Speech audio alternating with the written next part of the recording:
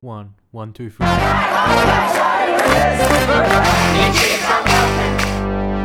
Hello and welcome to the People Powered Green Left podcast, where we give a voice to the 99% and not the big corporations.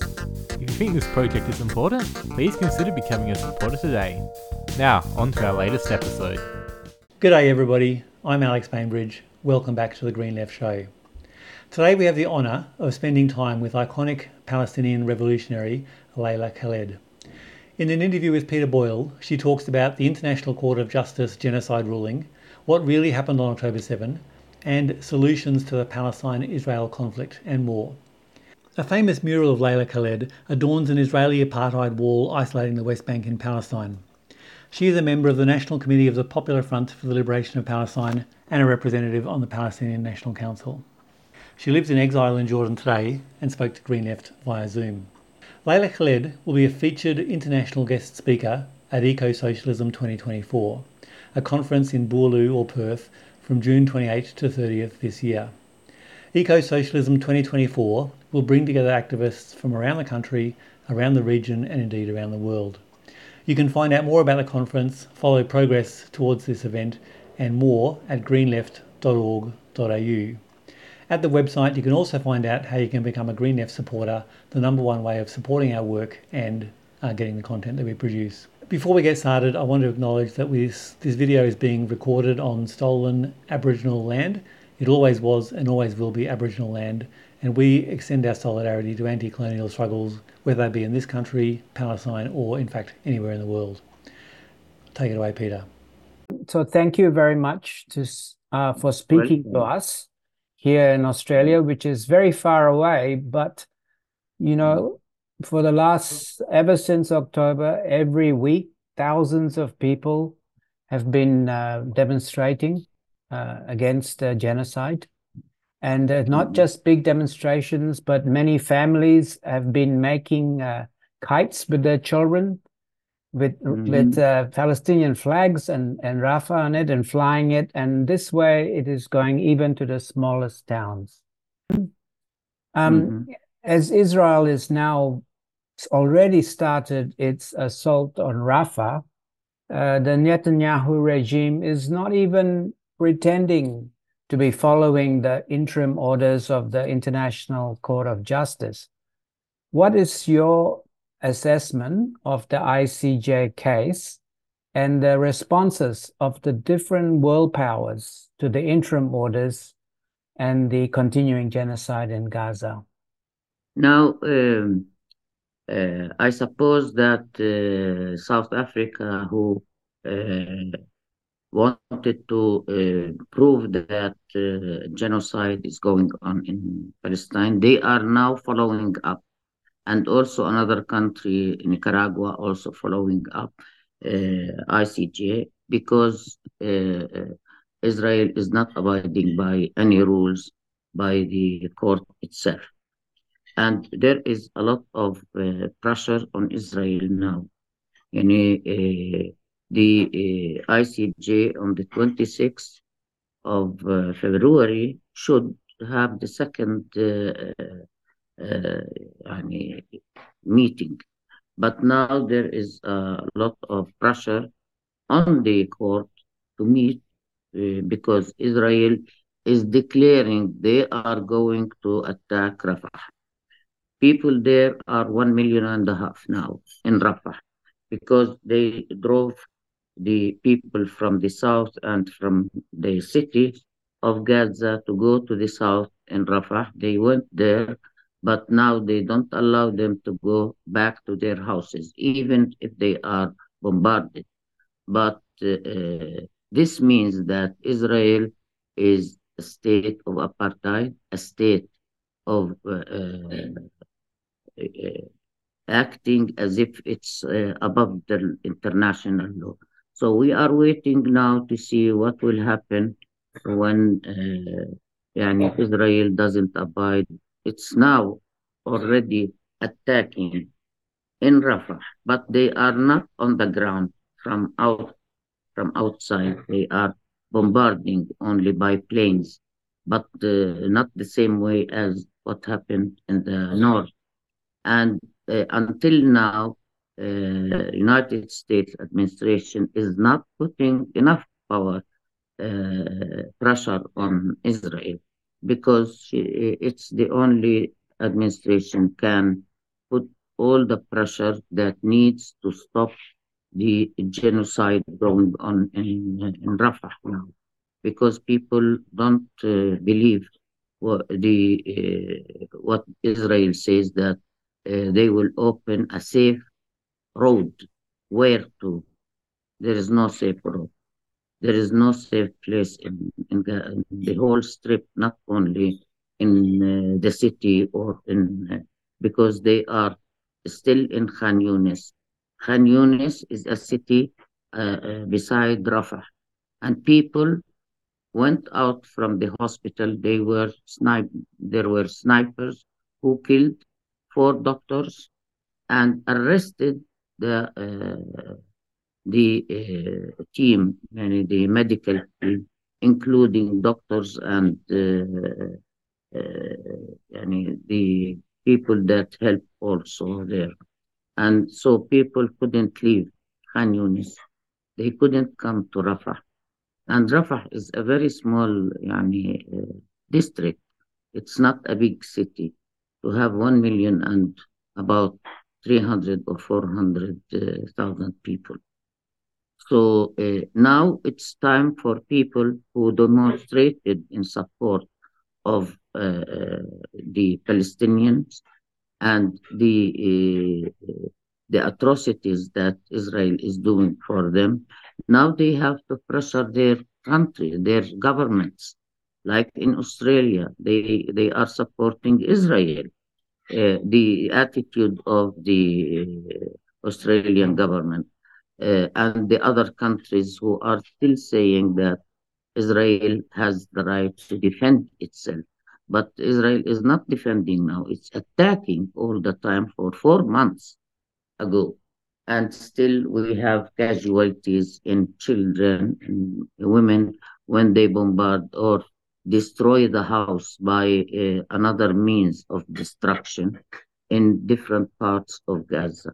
So people don't have any place to go to today, except if the Rafah border will be opened, and it's not opened yet. They are not receiving any kind of human aids like water, medicine, food. They don't receive anything.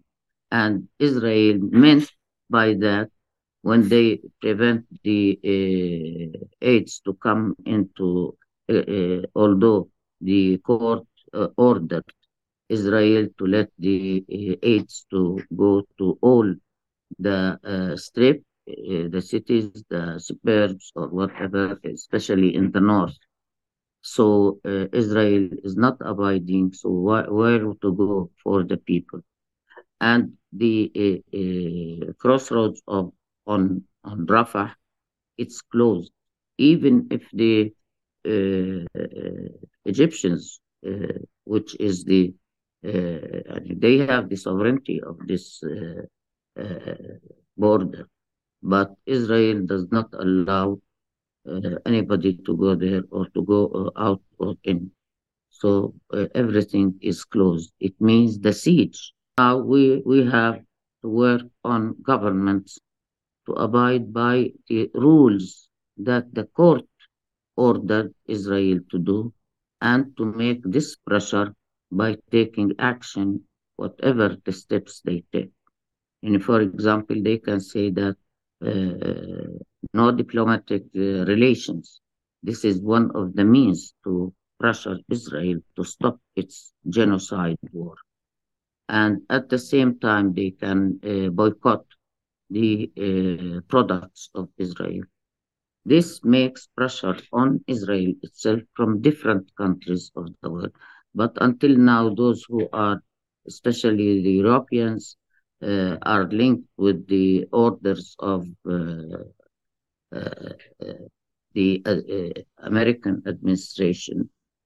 They are not taking steps. Only they hear the people shouting and calling for the Palestine. Yes, The Zionist regime told many, many lies about October 7 to try and justify its genocidal attack. What is yes. the PFLP's understanding of what really happened in Operation Al-Aqsa Flood? You know, the freedom fighters attack did not attack people there. They attacked one of the military group in that settlement, and they were attacking only the army and not the people. But when the borders were open, some people went also to these places.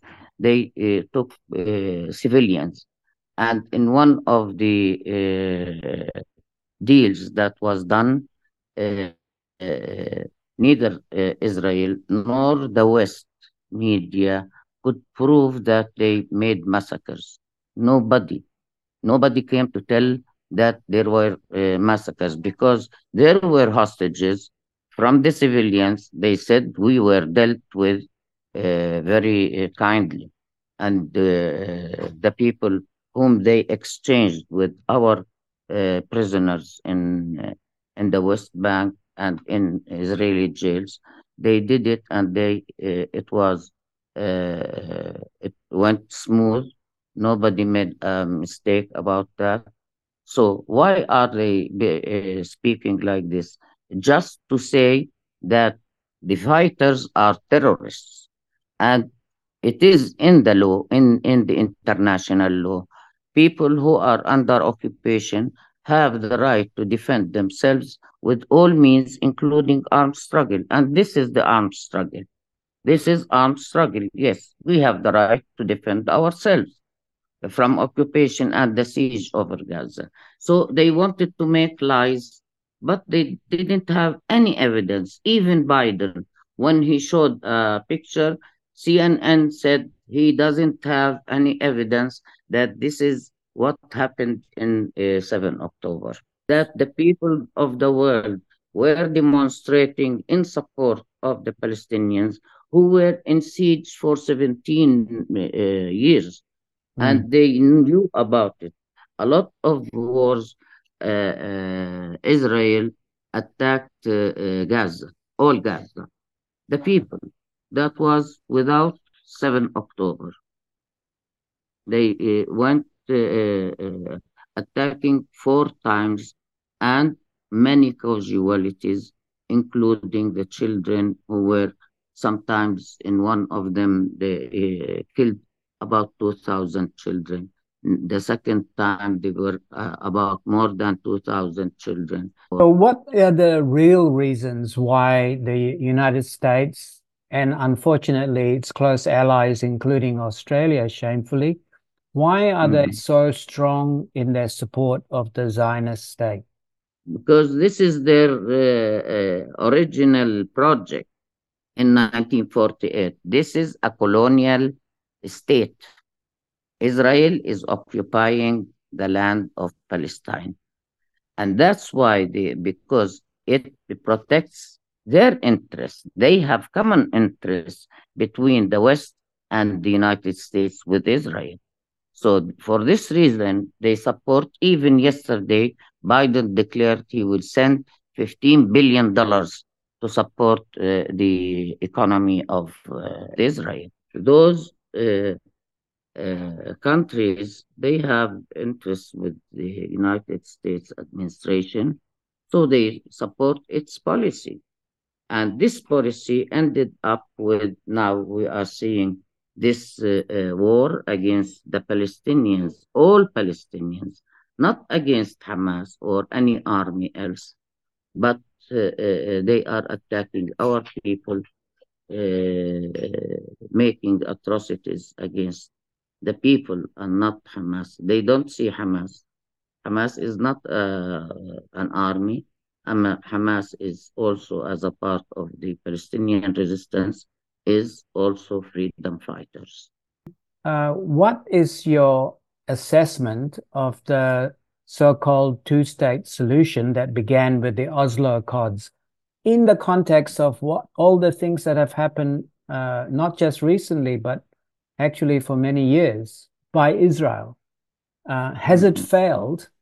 And if it has failed, what would be an alternative that we could, that would be good and that could be one? This illusion, the two-state solution, this is not a project done by the West and especially the United States. It has been said since 40 years, but they didn't implement any kind of a free ground or a free area from our occupied countries. Even with Oslo Accords in 1999, it was the end of what was in that accord, that Israel will withdraw. But it didn't say in the accords anything about withdrawal. They said a state, a Palestinian state. But Israel did not abide by what they signed, the agreements that was signed in the White House in 1993. Israel did not abide by it, and up till now they don't agree with the Palestinians having uh, a state. But this state, in the American view for it, that the Palestinians should declare that they accept Israel as a state beside them, which we denied some years ago. In 1949, when the United Nations declared a resolution that there will be, after 1967, there will be two states. One, a Jewish state, not, they didn't say Zionist, they said Jewish state, and an Arabic state, and not a Palestinian state. They didn't say that in that resolution. But Israel turned its back for all the resolution that was taken since years ago.